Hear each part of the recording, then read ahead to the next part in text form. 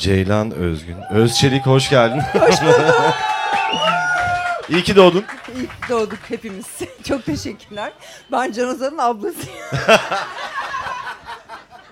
Hakan, ben 2 yıl Ayvalık'ta yaşadım. Evet, biliyorum. Çok güzel bir yer ama tabii ki oradan iş yapılmadığını fark edince İstanbul'a geri döndüm. Ama 2 yıl boyunca ben Ayvalık'ta Can Ozan'ın ablası olarak bilindim. Kimse beni bir yönetmen, yani ne bileyim bir kaygının yönetmeni, bir cadı işlemesinin yönetmeni olarak bilinmeyi çok isterdim ama.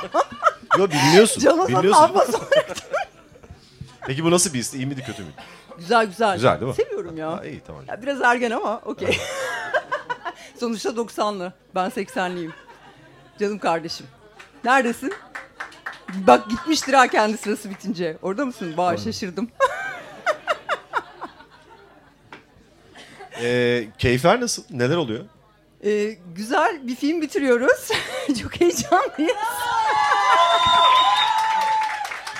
Adı hiçbir şey normal değil. Son derece absürt bir gerilim, komedi, danslı, müzikli. Sizin de katkılarınız var. Aylin Güngör fotoğrafları çekti. Bir mekan hikayesi, %70 kurmaca, %30 belgesel, hibrit bir film. Heyecanla bitirmeyi bekliyoruz, çok renkli. Tamam. Peki biz ne zaman izleyeceğiz? Asıl soru o. Yani işte postu 2,5-3 ay içinde bitiyor gibi. Efektleri yapılıyor şu an. Biraz Şubat, çok efektimiz Mart, var. Nisan, Mayıs gibi izleriz sanki. Umarız. Tamam.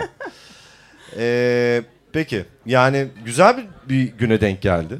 Senin doğum güne denk geldi ve bu arada bilmiyorduk sana bu teklifi yaptığımızda. 3 Şubat'ta müsait misin diye sorduk ve... Ve müsait. Müsaitim. Çünkü yalnız bir hayatım varmış değil mi? Şubat'ta evde oturuyor. Arkadaşlar. Evet, tabii ki. Çok teşekkürler.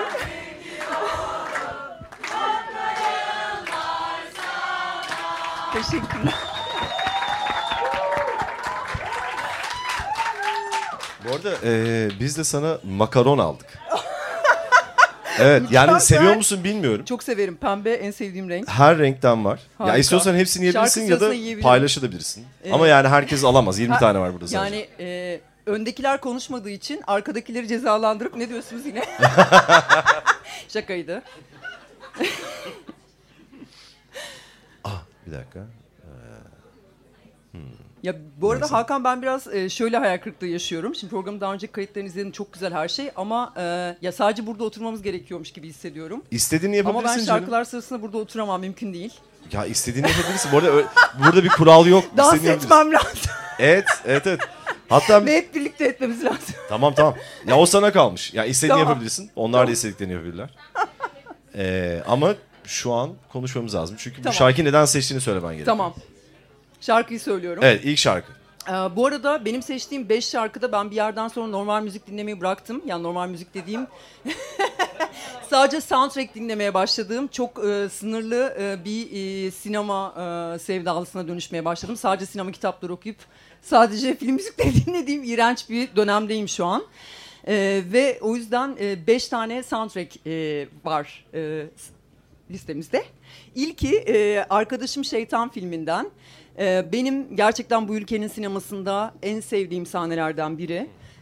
Çünkü çok kilit, tarihi olarak acayip nokta atışı bir yerle ilgili ve orayı bize hatırlatan, yükselten ve beni vitrin mankenleriyle, 10 yaşındaydım sanırım filmi izlediğimde, vitrin mankenleriyle, ki onlarla ilgili de bir gün bir film yapmayı çok istiyorum. Umarım VR. Ve vitrin mankenleriyle ve müzikalle tanıştıran film bu. Atıf Yılmaz'ın filmi. Yaprak Özdemiroğlu bir vitrin mankendir ve canlanır. Ali Poyrazoğlu şeytandır. Mazhar Alanson da çok kötü oyunculuğuyla şeytanın ruhunu satar. Ve bu inanılmaz eğlenceli müzikalin İmeçe adlı sahnesiyle sizlerle birlikte olacağız demek isterdim. Çünkü çok güzel bir sahne ama müziğini dinleyeceğiz. Basalım. Ya kıpırdasanıza biraz. Gören de cenazeye gidiyorsunuz sanacak. Korkarım yakında Bakırköy'e gideceğiz. Ben bunu bilmiyordum tabii ki. Mükemmel. Daha neler var. Evet, çok bu iyiymiş filmde. gerçekten. İnanılmaz bir film. Artık böyle risk alan cesur filmler yapamıyoruz ya. Ya bizde bir sorun var bilmiyorum yani nesil olarak. Ya bizde bir kesin sorun var da işte yani. Peki. Sıradaki parça nedir ve neden? Sıradaki parça The Ronettes'ten Be My Baby. Be My Baby. Yani ben hem Ronettes'i gerçekten çok seviyorum. Çünkü çok fazla grubu ve müzisyeni de etkilediler aslında. Yani Amy Winehouse'dan Beach Boys'a kadar. Kendi dönemlerinde de etkilediler yani. Ve çok fazla filmde ve dizide kullanıldı bu şarkı. Sayamayacağım kadar çok ama en verebileceğim ilk örneklerden biri mesela Arka Sokaklar. Kanal D'deki Arka Sokaklar. Bir Be My Baby sahnesi bayağı güzel olurdu. Mean Streets, Scorsese'nin Dirty Dancing var. Mavi Ay dizisini bilenler el kaldırsın. Mavi Tabii Ay'da ki, çok tabii kritik bir sahnede vardı öpüştüklerinde. Ve genelde zaten ya açılış ya kapanış ya da böyle bir sezon finali hani dizide kullanılıyorsa öyle kullanılır bu şarkı her zaman. Hatta yakın zamanda çok iyi bir gerilimde de izledik. Hatırlayan? Yine Ronettes'ten Be My Baby finalde çaldı. Çok iyi bir gerilimde geçen sene. Biliyorsunuz. Dizi mi film mi? Barbarian. Bravo. Evet. Güzel. Oradan. Evet 10 puan. Siz söylüyorsunuz bu şarkıyı. Nasıl lanet bir film bu arada ama iyi. Evet. Yine finalde. Barbarian finalinde. Ronettes, Be My Baby. Çok seviyorum ya. Yani çünkü ya bir de o dönemin sanırım 60'ların şarkılarının en büyük mucizesi şu. Bir ritim var, biz o ritmi alıyor, biz onunla dans ediyoruz ama bir yandan da aşırı hüzünlüyüz ama suratımız gülüyor. Evet. Ben de bu arada o modu çok seviyorum gerçekten. Yüksek Kesinlikle. ama hüzünlü bir yandan falan. Okey. O Çalayım mı? zaman rock'n'roll. Tamam, gelsin bakalım.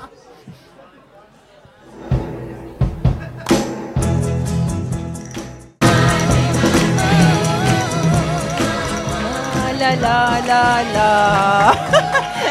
Ama Ceylan ben teşekkür ederim. Bu şarkıyı çünkü çok seviyorum. İyi oldu. Uzandırı dinlememiştim yani. Sağ ol. Özletiyor kendini. Peki. Yolculuğumuz devam ediyor. Sırada ne var? Sırada yine film dizi dedik. Oradan gitmeye devam ediyoruz. Bu sefer benim kişisel olarak en sevdiğim dizi olan American Horror Story'nin bir sezonuna damga vuran bir şarkı gelecek. Çok manyak bir şarkı. Sadi iyi bilir onu da. Sadi burada mı şu an acaba? Şarkının adı Dominic. Ve Dominic American Horror Story'nin ikinci sezonu. Biliyor musunuz bilmiyorum. Antolojik bir seri ve her sezon başka bir mekan üstünden başka bir hikaye anlatıyor. İkinci sezonda akıl hastanesine geçiyor. Asylum sezonu. Evet. Ve Asylum sezonunda ne yazık ki hastaların içeride sürekli maruz kaldıkları bir şarkı var. Yani sürekli aynı şarkıyı dinliyorlar. Sürekli aynı şarkı çalıyor. Bir sezon boyunca hastalar gibi biz de izleyiciler olarak o deliliğin içine giriyoruz. Evet. Şarkının adı Dominic. Ama biz şarkının asıl söyleyeninden değil, American Horror Story'nin karakteri olan Mary Eunice'ın ağzından duyacağız. Peki şimdi. sen bu şarkıya bu diziyi izlerken mi tutuldun yoksa zaten? Dizi izlerken tutuldum. Delirdim yani bu ne diye. Sonra baktım arkada bayağı politik bir şey oluyormuş falan ki zaten American Horror Story aslında politik arka fonu çok güçlü bir dizi. Evet. Her şeyini onun üstüne kuruyor her sezon. Ama her sezon bir şey. Yani mesela ben izlemedim ama izleyen arkadaşlarımdan biliyorum. Hani bazı sezonları çok iyi, bazı sezonları ya bazı sezonları sana göre, bazı sezonları sana göre değil gibi bir şey oluyor aslında. Yani çünkü hakikaten sürekli biçimle, sesle, yani karakter yapısı, storytellingle oynuyorlar ya. Tamamen kendi hikaye anlatma biçimlerini kuruyorlar. O benim çok hoşuma gidiyor. Çok riskli bir dil ve çok iyiler bu konuda. Ha. Senin favori sezonun hangisi? Asylum. İkinci sezon yani. Tamam, okey. Geliyor parça. Şimdi delireceğiz beraber. Fransızca bilen var mı? Fransızca bilen? Ve bitti. Ve süresi sadece aslında 2,5 dakika falan değil mi? Evet, bayağı kısa bir parça. Ama hissedilen 22 dakika yani. Evet, yine yine eskilerdeyiz. Hey. Arkadaşlar. Arka taraf. Arka sıralar. Arka sokaklar. Evet, onlar kendilerini biliyor. Evet. Evet, sıradaki parçamız. Sıradaki parçamız da yine bir film, bu sefer bir film müziği. Bir dizide kullanıldıysa bilmiyorum. Mulholland Drive, hepimizin bildiği Mulholland Drive'dan. Filmin benim en acayip tüylerimi diken diken eden sahnesi This is the Girl sahnesi. This is the Girl sahnesinin hikayesi de şöyle, filmi izlemeyenler için ya da unutanlar için o sahneyi bir çok küçük özetleyeyim. Mulholland Drive tabii ki bildiğiniz gibi işte Hollywood bir stüdyo dünyasının acayip bir analizini yapan olağanüstü bir film. Başka gerçekten bu kısıtlı kelimelerle anlattığım için kusura bakmayın ama aşırı hayranıyım Mulholland Drive'ın, pek çok milyonlar gibi. Bu stüdyo sisteminin yaratıcı zihinleri ve oyuncuları nasıl lime lime ettiğini, psikolojisinin içine nasıl ettiğini o kadar güzel anlatan bir sahne ki, çünkü başrol oyuncusu tepeden iniyor. Yani bu oynayacak hani ve yönetmen işte "This is the girl" diyor ona söylenen, adı yazılan kadın audition'a geldiğinde. Ama aşırı bir gerilim var sahnede. Bu sektörde olduğumuz için de sanırım ekstradan rahatsız edici. Ve fakat audition sahnesinde söylenen şarkı bu. I've Told Every Little Star, Linda Scott. Muhteşem bir şarkı. Evet, Mulholland Drive'ı da analım. Evet.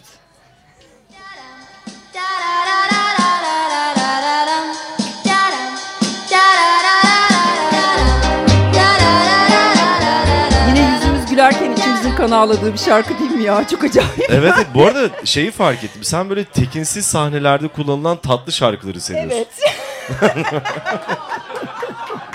Güzel bir kombinasyon bu arada yani.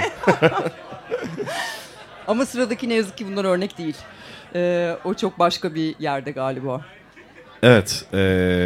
Sıradaki parça bu arada son parça olacak. Evet. Nedir bu parça? Bu arada bir dakika şunu değiştirmem gerekiyor. Çünkü bu parça Spotify'da yok arkadaşlar. Ya da herhangi bir yerde yok. Bir yer YouTube'da var. Onun için YouTube'da var. bunu değiştirmem. Yani ben zaten şeyi anlayamıyorum. Niye yok? Aysel Gürel'in yaptığı, filmlere yaptığı müzikleri bir yerde bulabilmeliyiz ya. Spotify'da hani bir albüm olarak. Yani arabesk filminden şimdiki son final şarkımız. Bir düet. Müjdear ve Şener Şen bu filmde bolca şarkı söylüyorlar. Ve benim en sevdiğim sahne, ikilinin hiçbir zaman bir araya gelemeyen bir ikili. Bir şekilde bir sürü absürt felaket ya da olay aralarına giriyor ve asla birleşemiyorlar. Ama tam böyle birleşir gibi oldukları bir sahne var sahnede. Çünkü ikisi de ses sanatçısı. İkisi de o kötü sesleriyle Şener Şen'in yine de baştan sona bizi yani büyülediği bir müzikal arabesk. Yine bu arkadaşım Şeytan gibi hani 80'lere has kalmış, ne yazık ki 90'larda devam edememiş bir dünya. Ve yerde gökte senin gibisi yok. Birbirlerine sahnede aşkı ilan ettikleri çok absürt aslında ama çok dokunaklı bir şarkı. Aysel Gürel'i de buradan bir alkışlayalım ya. Bir Aysel Gürel'i alkışlamayacak mıyız? Alkışlayalım Aysel Gürel'i. Böyle.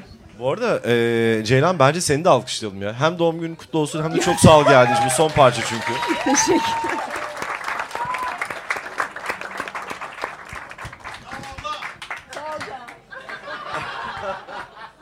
Ya çok pardon, başlamadan hemen bir şey söyleyeceğim ya. Can Ozan'la ilgili bravo abla dedi ya demin. Biz bundan işte 3-5 sene önce Can Ozan'ın bir konserine gittik bir grup arkadaş. Ve hani 40 yaşında olan tek insanlar, geri kalanlar biraz daha küçük. Ve bir iki şarkı sonra girmiştik. Dolayısıyla daha önce ne söylediğini bilmiyorum. Sonra Can Ozan böyle salona doğru seslendi ve dedi ki bir istek şarkısı var mı dedi. Ben de iki şarkısını biliyordum o sırada Can Ozan'ın zaten. Ve bildiğim iki şarkıdan birini bağırdım. Can Ozan da onu çaldık abla ya dedi. Sonra ya pardon gerçekten abla.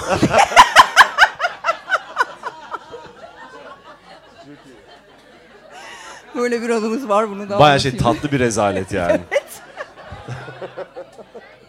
Seçtiğin her şarkı gibi tatlı bir rezaletti yani.